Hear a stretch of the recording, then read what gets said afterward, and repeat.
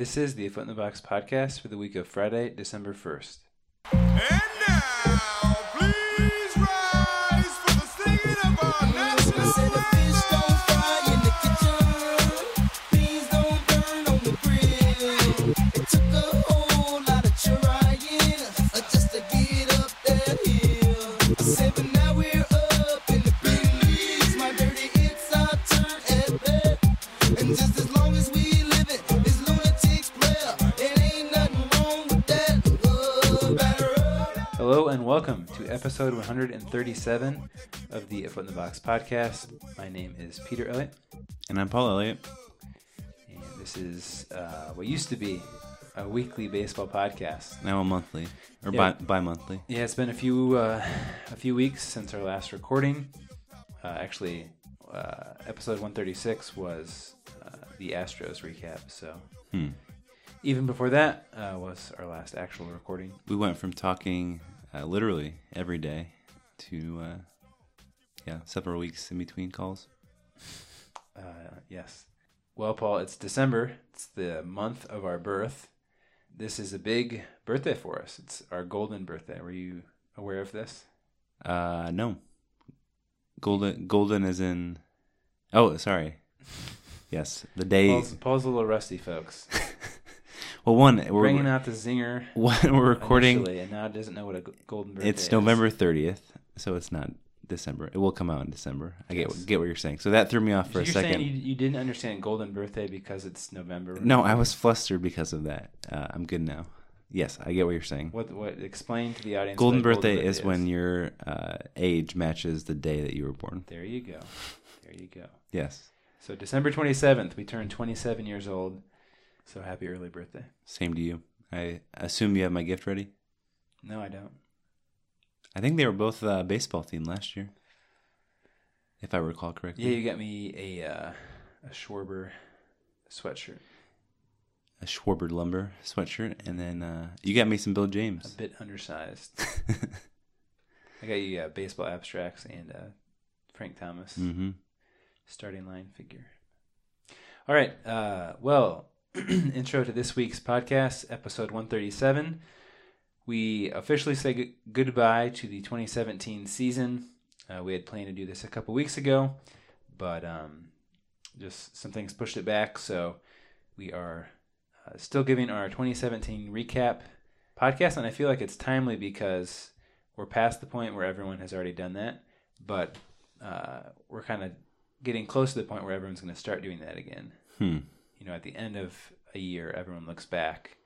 And so the last couple weeks in December, we'll get a lot of people, looking back at the 2017 baseball season. Yeah, there were moments as I was researching from like the first half of the year that I didn't know off the top of my head if they were like early this year or early last year. Yeah, I completely forgot about the Bryce Harper fight Mm-hmm. on Memorial Day.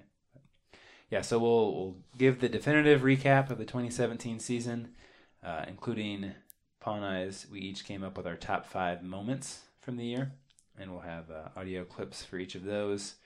And then at the very end of the episode, we're going to give a update on the future of A Foot in the Box. We have a kind of a big announcement, but then also some things that we're considering or pursuing, and we'll fill you in on that at the end of the episode. But before we get to any of that, it would not feel natural unless we talked about the off-season that's underway. It's been a pretty quiet offseason, but we wanted to still discuss mainly the Shohei Ohtani and Giancarlo Stanton rumors, I guess, at this point, or updates. Both players are, two of Panay's favorites to cover, and it's weird for Ohtani in that he hasn't played any games in America, but big fans of Stanton and Ohtani, and so we wanted to just briefly touch on them before we get to the 2017 review. Which one do you find more interesting? Definitely Ohtani. Mm-hmm.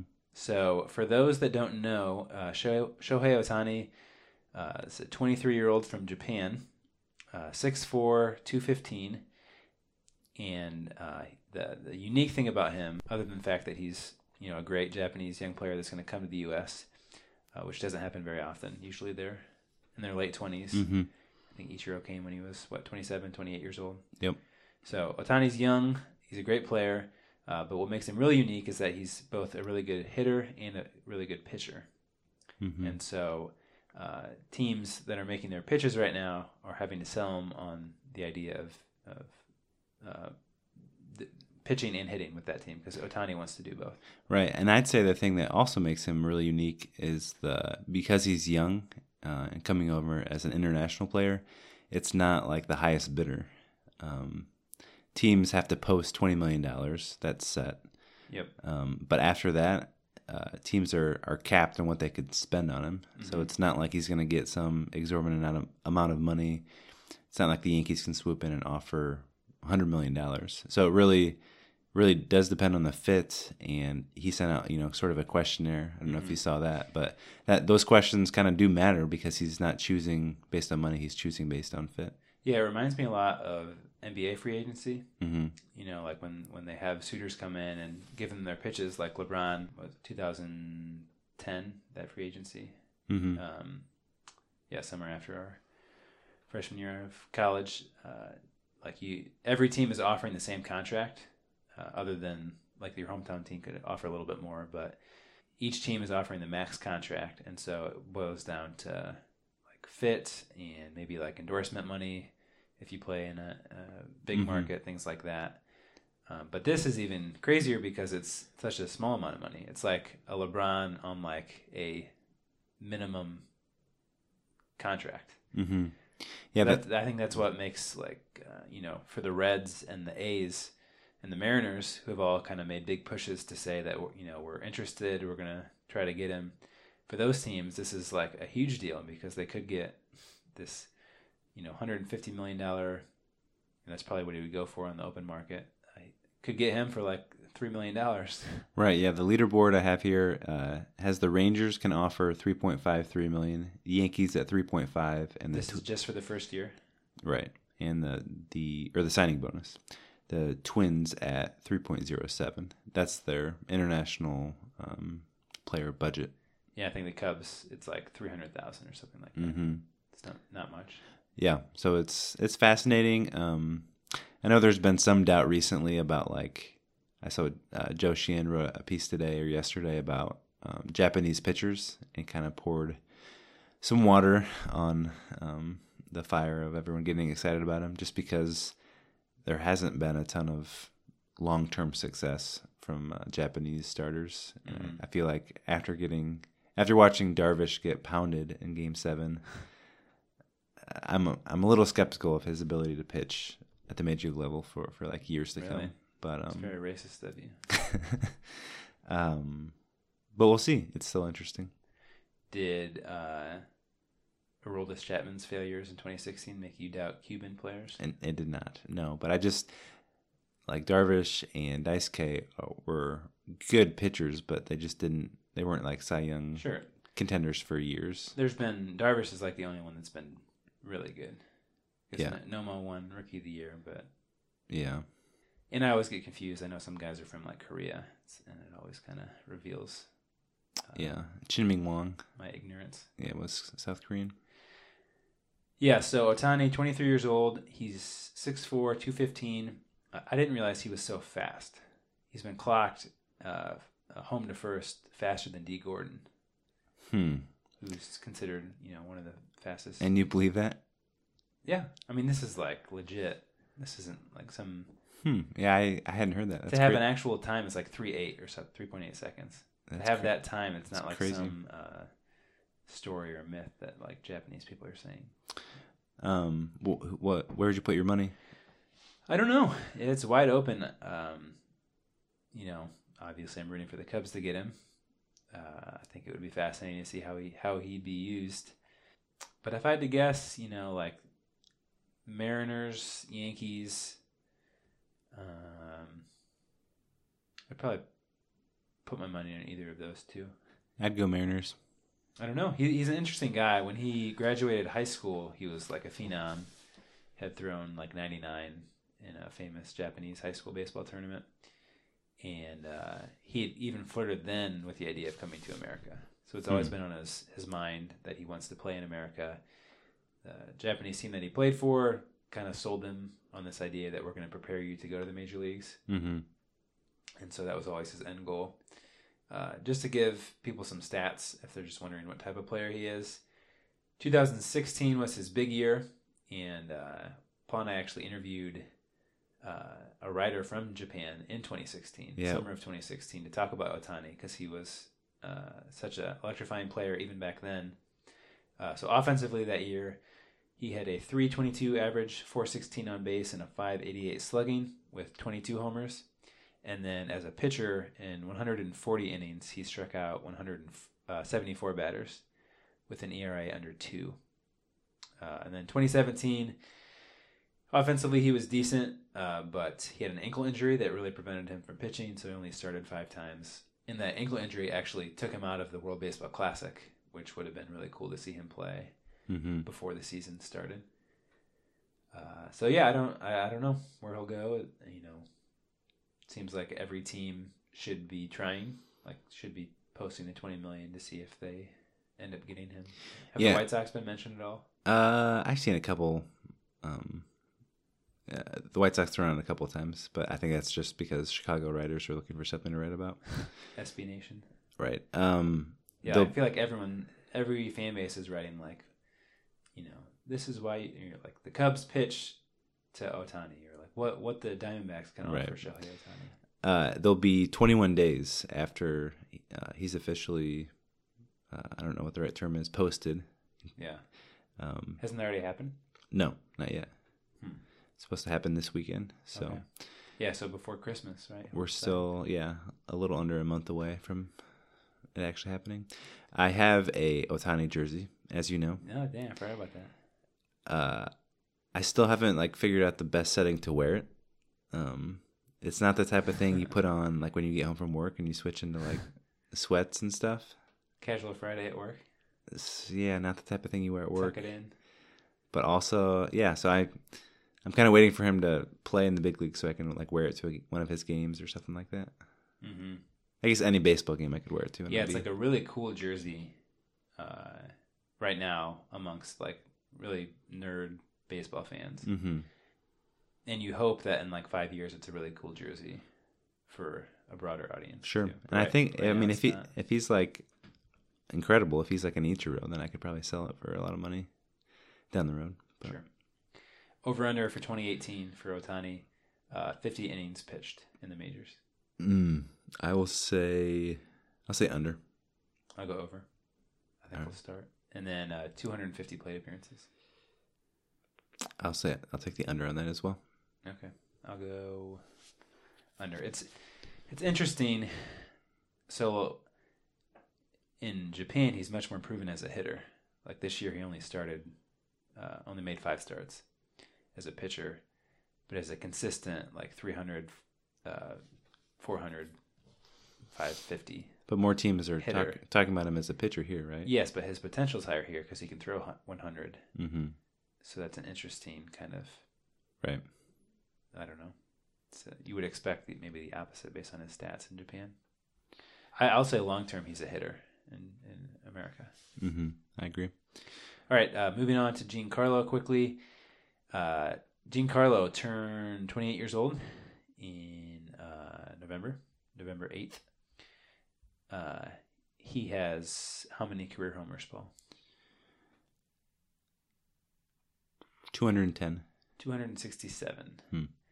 And what makes him unique for a player that young with that many homers, why he's even available on the trading block is because of his contract. He is signed through 2027. And his contract is crazy. So he signed it a few years ago, but it was really backloaded. So 2016, he was paid $9 million. This past year, he was only paid $14 million. And then these are the next 9-10 seasons. 25 million, 26 million, 26 million, 29 million, 29 million, 32, 32, 32, 29, and 25. Man. Which, he probably would get signed for something close to that. That's a Pujols type contract for a guy that's a couple years younger. Yeah, Pujols. Verlander and Cabrera are making 30 a year, right? Yeah, so I don't think it's outrageous. And teams like the Cardinals and the Giants, probably the two highest, and Dodgers. Those three would probably be the highest likelihood. Yes, and all three of those have the money to make it happen. Yeah, I'm a bit confused. It seems like the Marlins have kind of resigned themselves to like, okay, if a team will cover 250 out of the 290 left, then we just need a kind of a minimal prospect package in return. And that seems, I don't know, that just seems like a bad compromise. Like they don't have to trade him. I think to make the books work, it sounds like they're pretty motivated to. The payroll has to be a certain amount, so it's either They just can't afford him. Keep Giancarlo and trade everyone else, or trade Giancarlo and keep, Dan Straley and Christian Yelich and those players. D. Gordon. But like I feel like Fangraphs has written about this before, but like anytime there's more than one team interested in a player, it's a seller's market. And so like because the Cardinals and Giants are both interested, I just feel like settling for Joe Panic in return for it's Joe Panic plus other prospects. Yeah, I guess. I would be bummed as a Marlins fan, kind of regardless of the outcome. Of course, yeah. Derek Jeter has not done himself any favors in terms of his popularity. All right, prediction on where he goes? I say Cardinals. Giants is my guess. Really? Yep. I think Mozeliak is feeling the heat and is kind of frustrated with how things have gone the last couple of years. Needs to make a change. I like the look of him in San Fran. I think he'd be good out there. He's from California. Yeah. Wouldn't be as many homers in that park. Is left field not?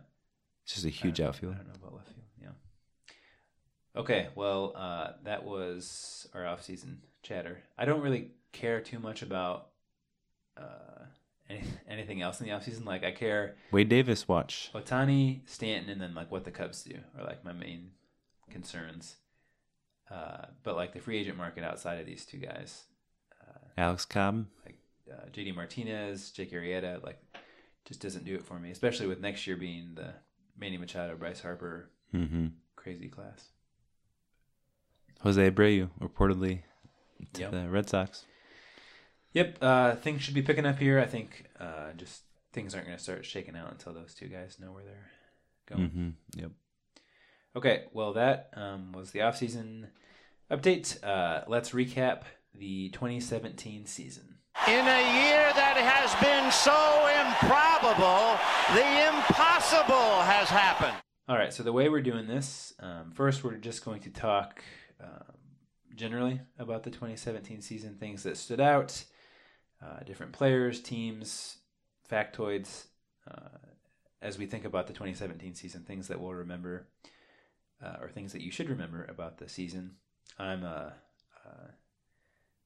really bad at remembering things about the season, and so this is helpful for me to even it's helpful to do this podcast so that I remember things about the season.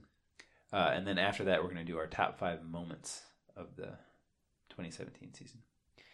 But first, let's just talk about the season broadly.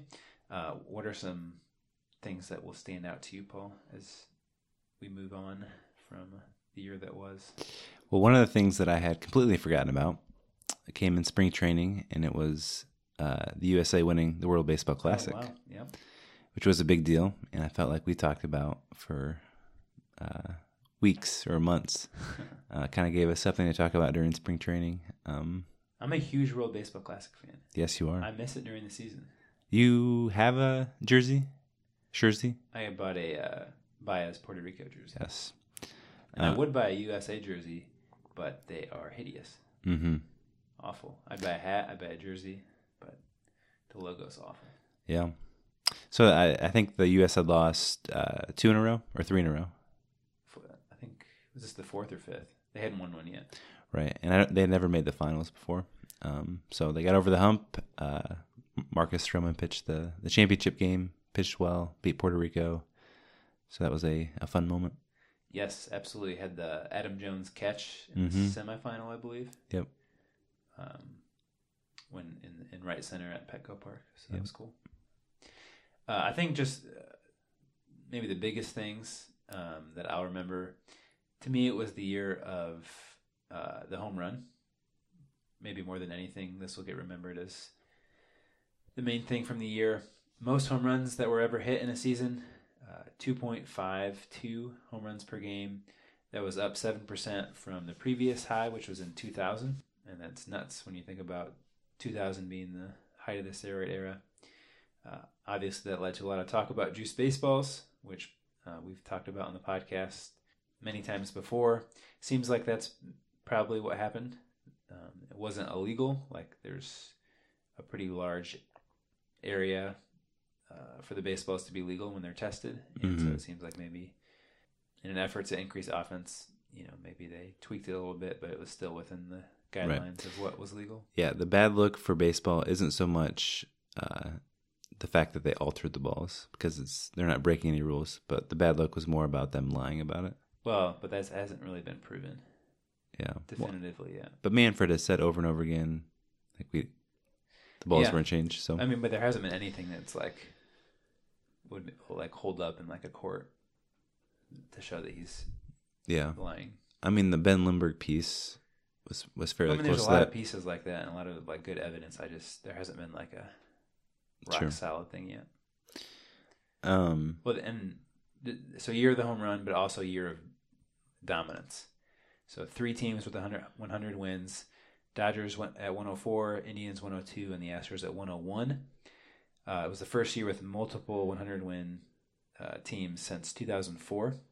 And then looking back, so 2004 had 2, but 2003, 2002, and 1998 had 3 as well. So it seems like it's kind of goes in swings. So in a 5-year span, in the late 90s, early 2000s, you had a lot of 100-win teams, and seems like maybe we're entering in that era.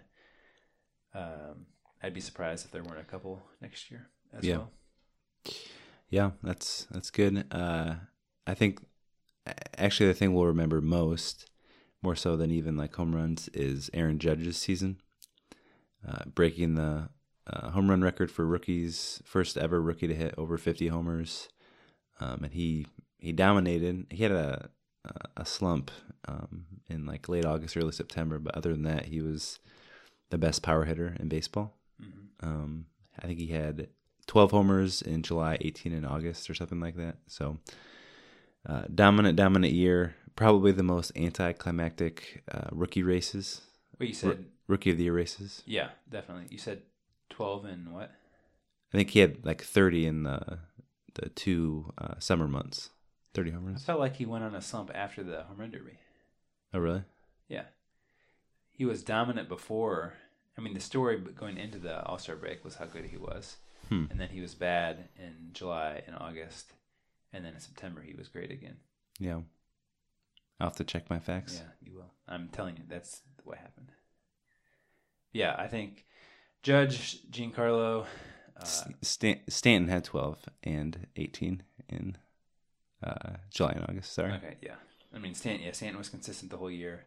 Judge had these crazy streaks to start the year and to end the year. So those 2 guys definitely, especially with their home run derby performances. Cody Bellinger, I think I'll remember him this year, had the most homers for a debut season. So in his first season at all in the big leagues, he had the most homers. Judge broke the rookie record. The number that blows me away with Bellinger is he had 22 homers in his first 2 months as a pro. Mm-hmm. Yeah, he came up in late April. Yeah, and he had that stretch, 10 homers in 10 games, which was the broke a record. Yep. Some other things that I'll remember. So Trout got hurt for the first time in his career. Carlos Correa got hurt, same injury. Noah Syndergaard got hurt, which wasn't all that surprising after his offseason of bulking up. But overall, injury is not that big of a deal. I don't, some years you look back and you're like, we were robbed. Yeah. And with Trout, I definitely felt that way, but it seems like it was a maybe below average year for the amount of injuries. Yeah, 2016 I definitely felt was more injury focused. We had The Arm, the book that we covered on the podcast. I don't know if we've talked about this yet, but the streak, the Indians winning 22 in a row. Yep. which, depending on who you ask, broke a record or came in second. I think our definitive stance as a podcast was that they came in second. But an amazing streak. They were dominant in all facets of the game, and were, at least was my prediction, to get to the World Series heading into the playoffs. But Yep. I think the two biggest surprises, team-wise, the Brewers and the Twins, in my opinion, and then the two biggest busts were the Giants and the Mets. Would you agree with that? surprises, yes, or positive surprises, yes. Your two busts were the Giants and Mets. Yeah, I'd say probably more so the Giants than the Mets. I wasn't all that high on the Mets. The Twins were the first ever team to lose 100 games and make the playoffs next season. I've got three big surprises. Offensive players. Okay. Can you guess any of them? Offensive players. Justin Turner. Nope. Same team. Plays outfield. Oh, Chris Taylor. Chris Taylor, who hit 2 homers in his first 4 seasons of the big leagues and hit 21 this year. Give me teams. Infield for the Nationals. Zimmerman's resurgence. Yes, he went from a negative 1.1 to a positive 2.7 WAR. It's kind of a debate raging whether WAR is a good stat. Have you I've seen a little bit of that, yes. And then first baseman, NL Central, taking steroids according to Chris Bazio. Oh man, yeah, that's a story from April. Eric Thames. Yeah, absolutely. Yep. He had good on base numbers, but He cooled off, but he still ended the year with 31 homers. Let's see here. Great years for Votto and Altuve. I think they don't get as much love, even though Altuve got the MVP. He was fantastic. The Bryce Harper Hunter Strickland fight on Memorial Day that I referenced earlier, that was maybe the most memorable moment, image from the first half. Those two guys going at it, and then all the guys getting in the fight from the bench, with Madison Bumgarner not being able to fight because of his dirt bike accident. And that's something else that we can remember from this year, is he was out for most of the season because he wrecked his bike. There was 2 4-homer games. Do you remember who they were, Paul? Scooter Gennett. Of the Reds and... JD Martinez. Yep, with the Diamondbacks. And those were the first 4-homer games since 2012. Josh Hamilton. There was 1 no-hitter. Yes, and that actually is one of my top 5 moments. Edison Volquez. That's right. There was just 1 in 2016. Do you know who that was? I do not recall. Jake Arrieta. That's right. And it's pretty surprising because there were 7 in 2015. So the narrative was definitely, look at all these hitters striking out, hitting, swinging for the fences. There's going to be all these no-hitters, and then 1 in 2016 and 1 in 2017. Mm-hmm. I don't have the numbers on this, but I'm surprised you haven't mentioned this yet. Pace of play plummeted. Took a significant step back. 304. Yeah. Yeah. So it was all the gain we had last year was lost. 307 our first year doing the podcast. And then... Wait, no, the first year we did the podcast, they did better, right? Right, because our name, A Foot in the Box, comes from the rule being enacted. So it was 3 hours exactly in 2015. Maybe 304 last year, and then 307 this year. Yep. Something like that. Yeah. Yeah, they have not done a good job of enforcing the Foot in the Box rule. Rich Hill is in your perfect game. Do you remember this? I do. He pitched it was a no-hitter through 9, right? Mm-hmm. I remember this, yeah. So he had a perfect game through 8, but it was 0-0. And then I think there was an error. I'm forgetting exactly, but I think there was an error in the 9th. And then so he pitched a no-hitter through 9, but then lost the game in the 10th inning. The closest we got to a perfect game is why I'm thinking about it. He had some milestones. Beltre had 3,000 hits, Adrian Beltre. And then Albert Pujols had 600 homers in a pretty terrible season for him, though. Speaking of Adrian Beltre, lasting image of him this year will be getting ejected for moving the batter's box. Yes. Forgot The about most that. petty ejection of all time. Yep, hilarious. Chad Bettis of the Rockies returning from cancer. Mm-hmm. That was around August or September. And pitched pretty well for the Rockies, who they actually might be a bigger surprise to me than the Brewers. So I'll go Twins and Rockies as my two biggest surprises team wise. Overall, popularity of the game, attendance was slightly down, which was disappointing in my eyes, but weather has a lot to do with that, and it just doesn't move all that much from year to year. Attendance was slightly down, but TV ratings, especially in the postseason, remained pretty encouraging. Overall, you had another good World Series matchup, so that helped. Mm-hmm. But yeah, overall, things look pretty good, especially with teams like the Yankees and the Cubs and like the Astros, Dodgers, big market teams. With Yeah. them doing well. It's set up for lots of good things for baseball in general. The last thing I had, you mentioned this earlier, but Derek Jeter taking over the Marlins. It's a noteworthy thing that happened after the season. Yeah, it's crazy. A total flip. Jeter was beloved as a player, so respected, and then he goes into the front office afterwards and has done a lot of awful things. Offered a lot of Marlins like ambassadors, Andre Dawson and Jack McKeon and those guys offered him like $30,000 for their positions that they had before, and they all turned him down. And then this whole Giancarlo trading thing, making demands that he accept any trade, and just not a great look. And then you compare that with A-Rod, his teammate, with the Yankees, who was seen as petty and egotistical, and then he's beloved now as an announcer, and isn't he getting married soon, or is with J-Lo again? And He was MLB Live did a live Instagram feed of him today. yeah, I guess just to show baseball's fiscal strength, I took a look, compared the payrolls from this year to 2010. So this past year, there were 13 teams that had a payroll of over $150 million, and there were 23 teams with a payroll of over $100 million. Compare that to 2010, only 2 teams were over $150 million. Like I said, compared to 13 now. And then compared to the 23 that are over $100 million today, only 8 were over $100 million back then. So went from 2 to 13 over the 150 mark, and then went from 8 to 23 over the 100 million mark. So in 7 years, just shows you how much the game has grown financially.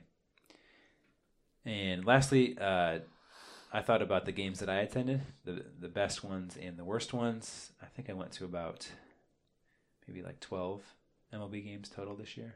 By far the worst 2 games I went to, Game 5 of the NLCS, paid $180 to watch Jose Quintana crap himself. And then John Lester in the game before the All-Star break. Didn't last through the first inning, gave up 10 runs. Yeah. So both of those felt exactly the same. Just Cubs never had a chance, never mustered any sort of comeback. The best games of the year, though, that I went to, saw the Cubs win Game 3 of the NLDS. That was the Rizzo Respect Me bloop single off. I guess I forget who they brought in, but Scherzer started the game. Still your pinned tweet on Twitter? My pinned tweet, yep. So that was the best game. Next, I had the Cubs-Giants game at A.T.T. Park, our first game that we ever saw there. Yeah, that was probably the coolest moment that I've seen at a game, was when Baez hit the inside the Parker. Yep. So yeah, it was our first time at A.T.T. Park on our brother's road trip, and it was the 10-year anniversary of Barry Bonds' 756th homer. Yep. And we were sitting right next to where he hit it, where there's a sign in the outfield, and then Javi Baez hit an inside the Parker that hit off the wall right below where we were sitting. Yes, and the right fielder, Moncrief, I believe his last name was, made one of the most amazing throws, all for naught, but it was like from maybe 10 steps in front of the warning track in like deep right center and just on a line, but he was safe. Go YouTube that video.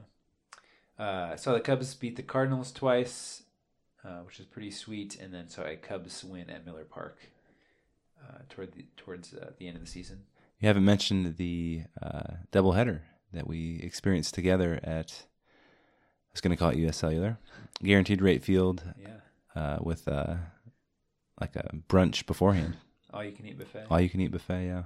Well, I think we kind of over 7 hours of baseball. Mm-hmm. Yeah, we were, for the second game at least, we were 5 hours back the whole game.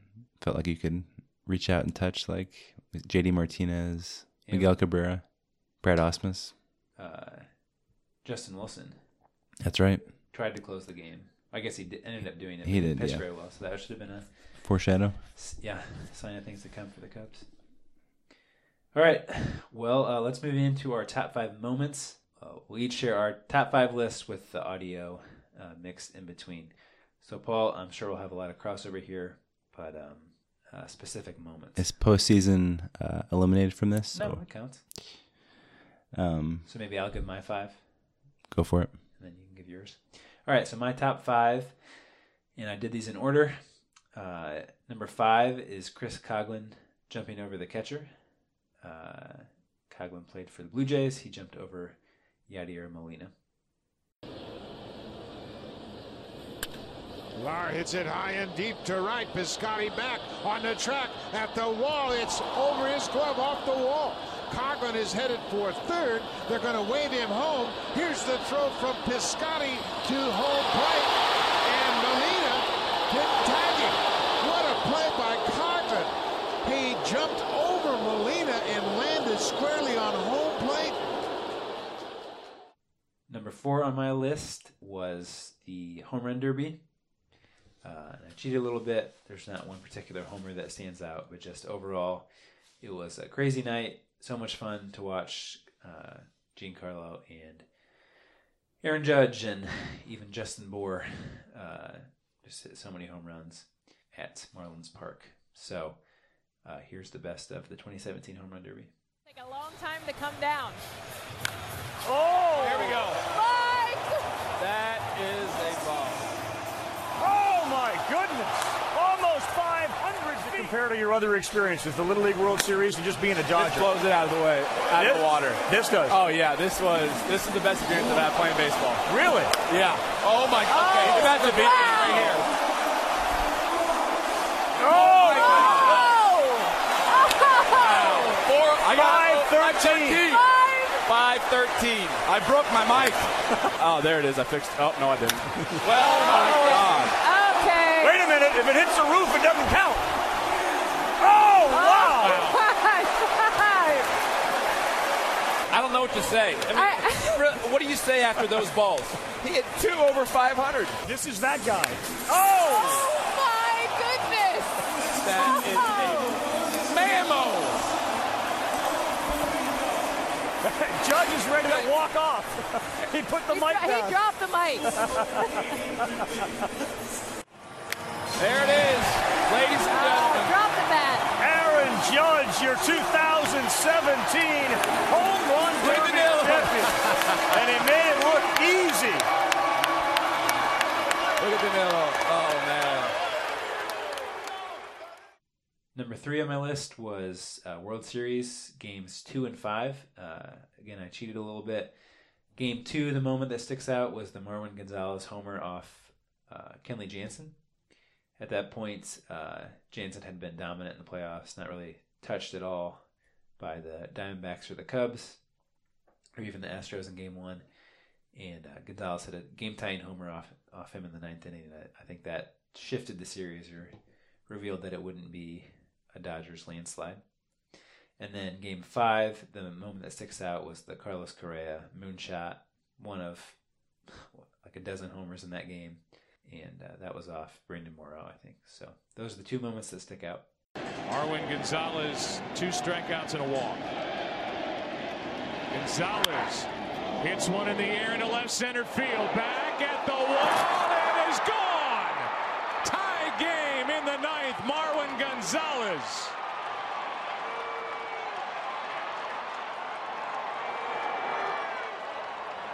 And it's 3-3 as Gonzalez has his first home run of this postseason. And it couldn't come at a bigger time. You cannot pull a cutter, it seems like, but if you allow the cutter and the spin to go to that natural swing and the other way, it might even been Gonzalez was late, but his power and the speed of the pitch is what got it in the gap. And I said it, the Astros have to dent the bullpen. It has been that difficult for big league hitters to score off the Dodgers.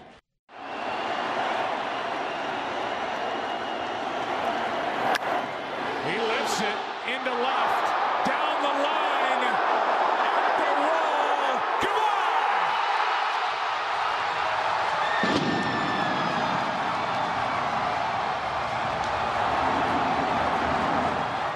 Number 2 for me was Nolan Arenado's walk-off 3-run homer that also completed a cycle that day.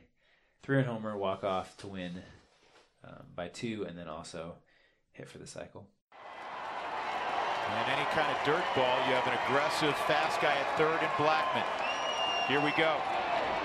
High fly ball, deep left field. Way back. Oh, Rockies winner! How do you like that?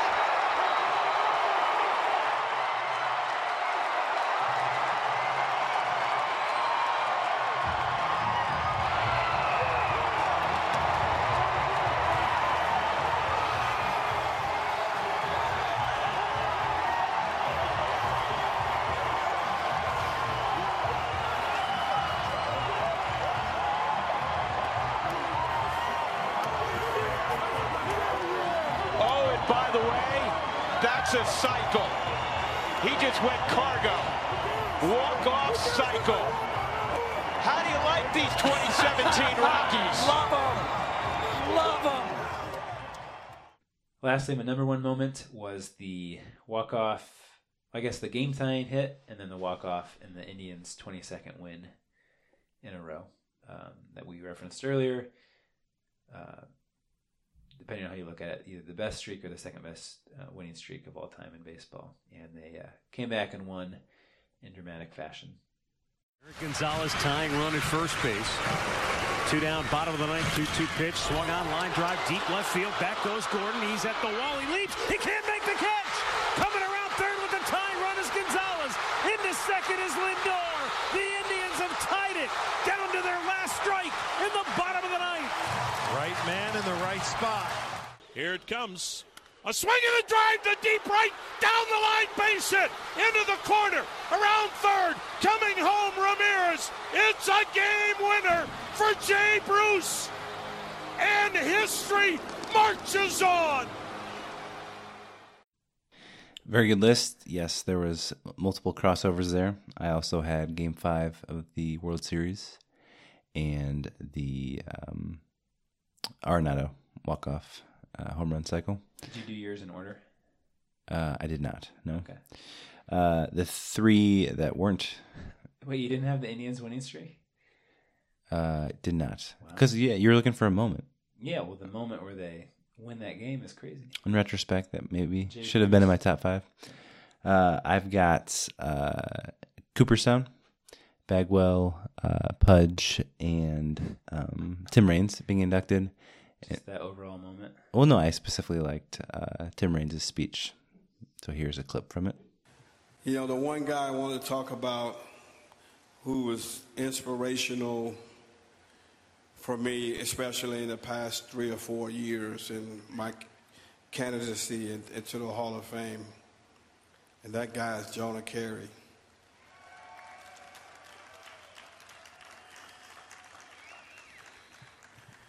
This was a kid that grew up watching Tim Raines play.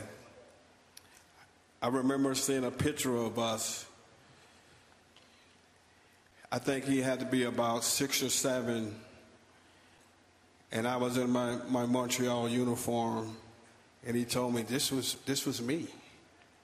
I mean, Jonah's about 30-something now. I say, no way. He said, yeah, this is me back in the day. You were my favorite player. He said, I watched enjoy every move as a player. And today I want to thank him so very much for his support and for him getting that name out there. And, you know, there's a lot of things that I was able to do that I didn't even know myself. This guy told me about stats that I'm like, did I do that? You know, and not only that, you know, we become really great friends. Number 3 on my list. So you didn't rank them? Like initially, but as you were talking, I was ranking them. Okay. Number 3. Wait, so was that 4? That number 1 was the World Series, and that was number 5. The Arenado was 4, so I've still got 3 and 2 left. Number 3 is Albert Pujols. His 600th homer was a grand slam, which is kind of a big deal. The 1-2. Breaking ball out toward left field. Hugging the line. This one's got a chance to go. Goal! Big fly for Albert Pujols. Number 600. Albert Pujols, the 9th man in Major League Baseball history to get to number 600. And it was a dramatic, towering shot down the line with the bases loaded. And then the same day is my number 2, June 3rd. We already mentioned this on the podcast, but Edison Volquez pitching a no-hitter on what would have been the birthday of Yordano Ventura, his good friend. Would have been his 26th birthday, and it was actually in the same park of the late Jose Fernandez as well. So after the game, he dedicated his performance to both Fernandez and Ventura. 1 strike away from a no-hitter. Everybody's got the cell phone cameras ready to go. Trying to capture the moment. 0-2 to Chris Owens.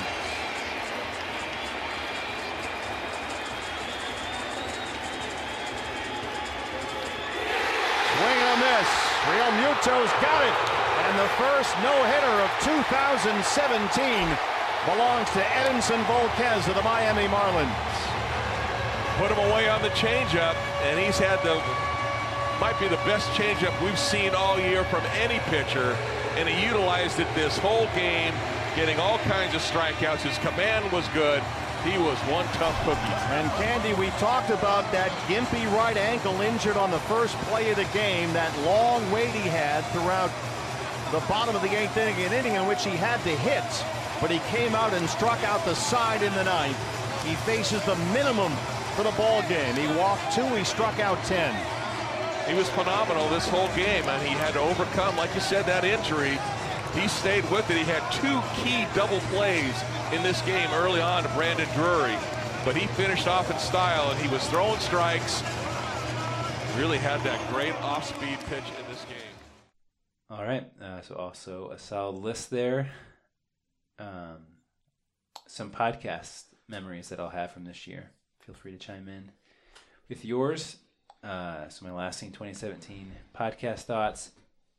My favorite guest that we interviewed this year, Dan Rosenheck of The Economist, about spring training stats. One of your favorites? Yeah. Okay. Kyle Newman, Denver Post. We interviewed him about a famous beer vendor that had gotten cancer. And I followed his work throughout the year. He's been fantastic.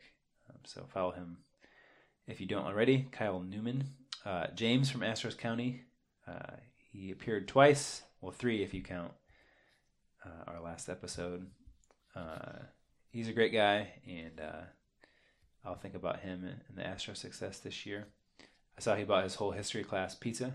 Because it was like if the Astros won the World Series, that was the deal, that he would buy all of them pizza. Yeah, I feel like this is the year where we started having like podcast regulars or friends of the podcast. Yep, Rob Maines. Jake Devereaux. Yep. Zach Bruick. He was the DC intern that was at the Congressional Baseball game. That was. I believe the background on that was that you were looking searching for it on Twitter, and he was one of the ones that was like tweeting intelligently about it. Yeah, and he's a great Twitter follower as well. He was actually a very good guest. Doing cool meteorology things. Last two that I had, Chris Massey, writer from Williamsport, the Little League World Series. And then lastly, maybe my favorite guest of all time, Jeff Corbett, a.k.a. Sammy Bodine of the 90s classic Talent for the Game. Yes, so Jeff Corbett, great interview, talking about his role of Sammy Bodine in Talent for the Game. Some other things that I'll remember. I'll remember the Saturday Night Live and Seinfeld months that we did, the baseball moments from those shows. I'll remember the TWTW dispute, where some of your minions online took to bashing me for my constant verbal abuse to your TWTW stats. I'll remember the Dodgers curse. That became famous. We dedicated an entire episode to the Dodgers because we had forgotten to talk about them for most of the year, and then they lost something like 16 of 17 games. Lost the World Series. I believe there was a hashtag. Yeah. AFITB curse. Something like that. I loved doing deep dives this year. So these were long segments that we did discussing specific topics that maybe were often overlooked. So some of my favorite deep dives, the 2001 offseason, the 1962 Mets, the Pittsburgh drug trials, the Astrodome. We did one on Lou Gehrig. That was really Albert Bell. Powerful for me. Yep, Albert Bell. The 98 home run race, and then the 1981 strike were all favorites of mine. I'll remember writing 183 blog posts over the course of 183 days of the baseball regular That's probably what you'll remember the most from this year. Maybe. The most time consuming. Maybe. Do you have a favorite post? In my last post, which is the pinned tweet of A Foot in the Box, I listed my top 10. I'll just pull that up now to see because that's a good question, what my favorite one was. I'll probably listen to this 10 years from now and want to know what the answer was. Let's see. So we had the failed bunt GIFs, the best failed bunt GIFs. Had one about how big Aaron Judge is and comparing the size of MLB players to other athletes. Had one about Chance the Rapper and his White Sox hat that he wears. The Bryce Harper Hunter Strickland fight in 10 screenshots was a favorite of mine. Had one ranking every Friday afternoon game that I attended at Wrigley Field. We had an article where I looked back on Bryce Harper's 2009 Sports Illustrated feature by Tom Verducci. 100 Reasons to Love Baseball that we gave for our 100th episode. Let's see. The 5 best home run robberies. 300, 450, 600 club, and then the best baseball duos ranked. That was my top 10. Stand by that. Yeah, I think my favorite episode from this year was the 100 Things We Love About Baseball. Yeah, it was a great idea. Yes, good idea, Pete. Thank you. A few other things I had, and then I'll let you talk. I'll remember the Russian hacking incident, where for a stretch our entire podcast feed was taken over by Tanx9, TENX9, and it downloaded all these new episodes, and so that was weird and scary, but we got that fixed. That was during all the Russian hacking election stuff. Another successful season of Summer Flicks. We watched 3 classics: Field of Dreams with Scott in Iowa. We watched Pride of the Yankees with our friend Matt from Minnesota, and Talent for the Game that we already mentioned. That was with David from Chicago. We did another successful live stream of the Home Run Derby. Benson. Using successful loosely. Yes, Benson, your son made an appearance. Kevin and Lacey were guests, and then our friend David from Chicago also jumped in with us. And then lastly, another Brothers Road Trip podcast was another fun one from San Francisco. Our first trip to AT&T Park was a great one. Got a tour of Twitter's headquarters. It was a fun trip, even though the weather was pretty bad. Mm-hmm. Yeah, that was a pretty exhaustive list. I think you covered most of mine. The one segment that you didn't mention that was kind of shocking, I think 4 weeks in a row in April and May, we were able to call a friend or a listener who was attending a game. So I think we got one of us was at a game. Listener Andy from New Mexico was at a game. I want to say David from Chicago was actually in Seattle and called in. And then there's somebody else I'm forgetting. Matt was at Nationals. That's right, yeah. So 4 weeks in a row, like totally not playing until the last minute sometimes. That was fun. Yes. I remember your writing project. Lasted Could you describe what that was? I believe I was going to do a daily a threefer. Like I was going to talk Daily Triple was the name of it. It's a great name that I thought of. I was going to like do a bulleted list of 3 things that were interesting that day in baseball, and it lasted all of about 1 week in like spring training. And I believe the tab on our website was taken down at some point in like April or May. Yeah, I continue to be amazed, and maybe this is a good transition into our last part about just the listener feedback. Amazed that people are listening. So yeah, makes me so joy-filled to know that like this is actually a valuable thing in people's lives, and that us kind of rambling on and talking about baseball does something for people. So thanks to all the listeners for this year, and I think that's the thing that will stick with me the longest. By all accounts, this was our best podcast year by far. Website visitors, unique visitors were up over 100%, no matter how you look at it, from last year. We crossed 1,000 page views 3 different times this year. And in terms of podcast listens or subscribers, that is up, like 300% from where we were last year. Mm-hmm. So don't know how credible a lot of that, how credible the website stuff is, but the podcast analytics can be pretty sketchy, especially with the Russian hacking thing.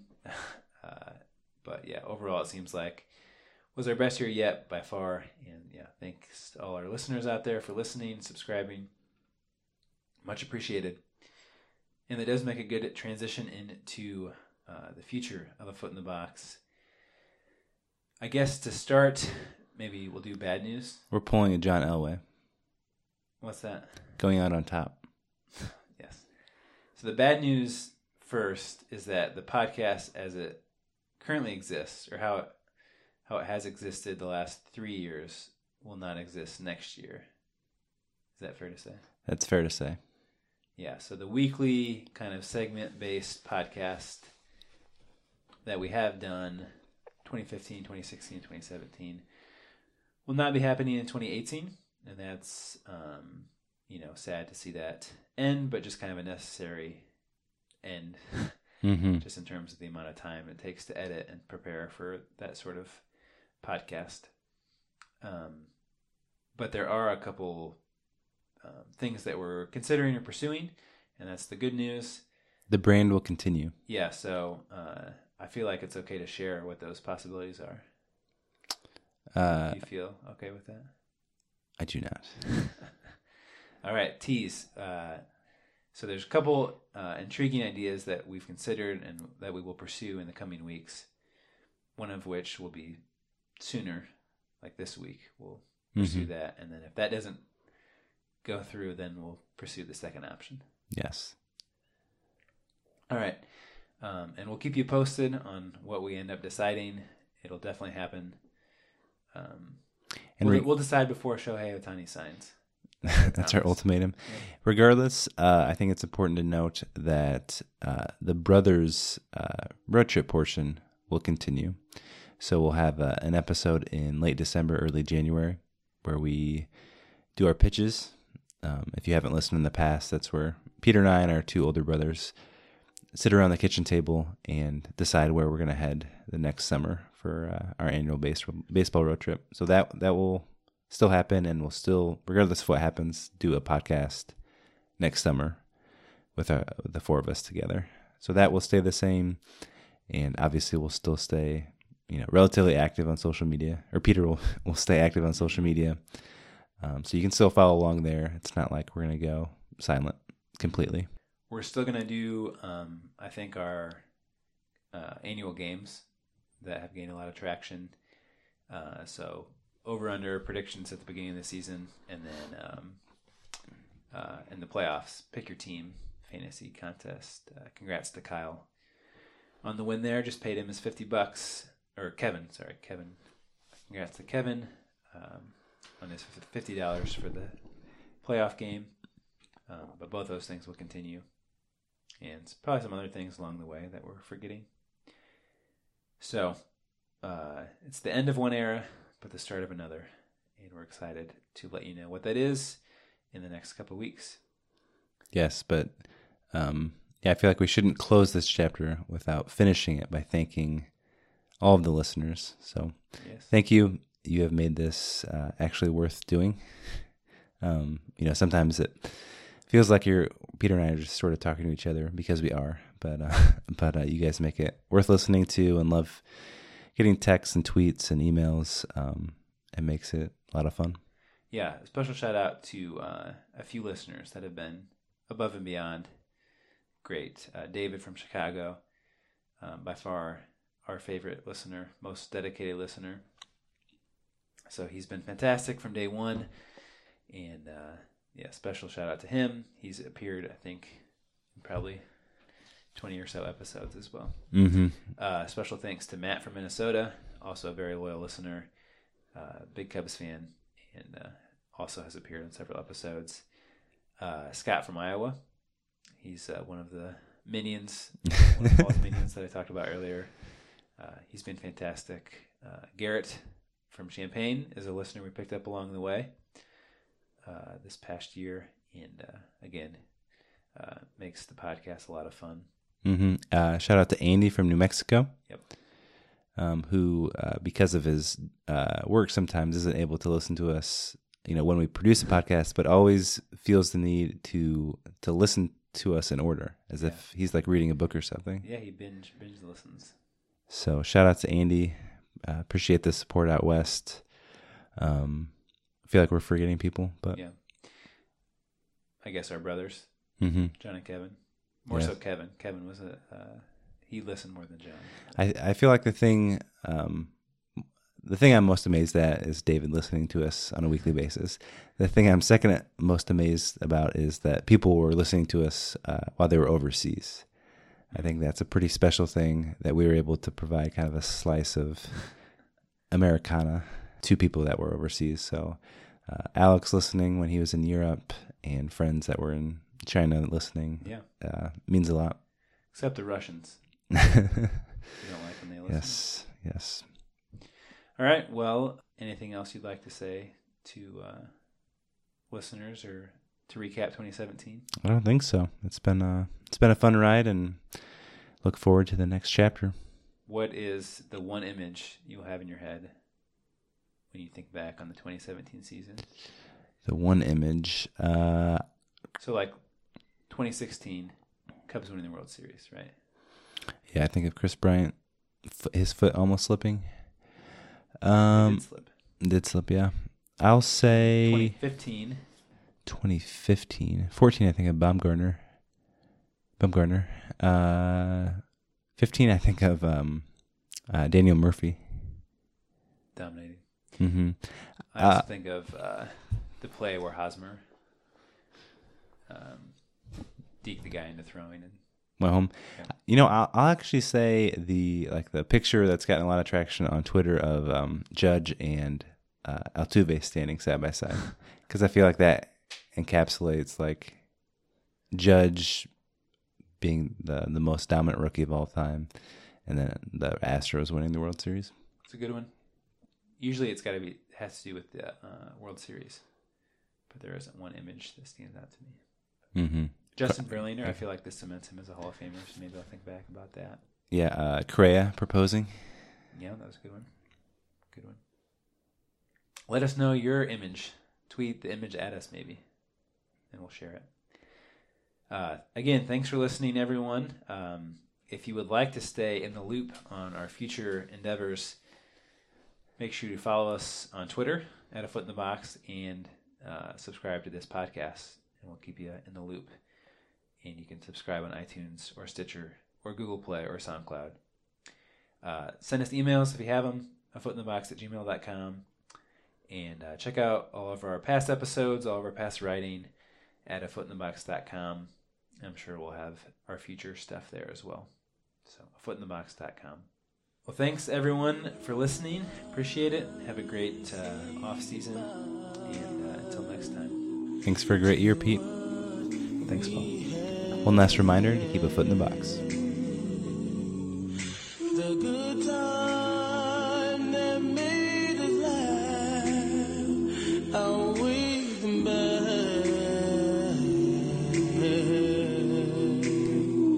I thought we get to see forever, but forever's gone now. It's so hard to say goodbye to yesterday.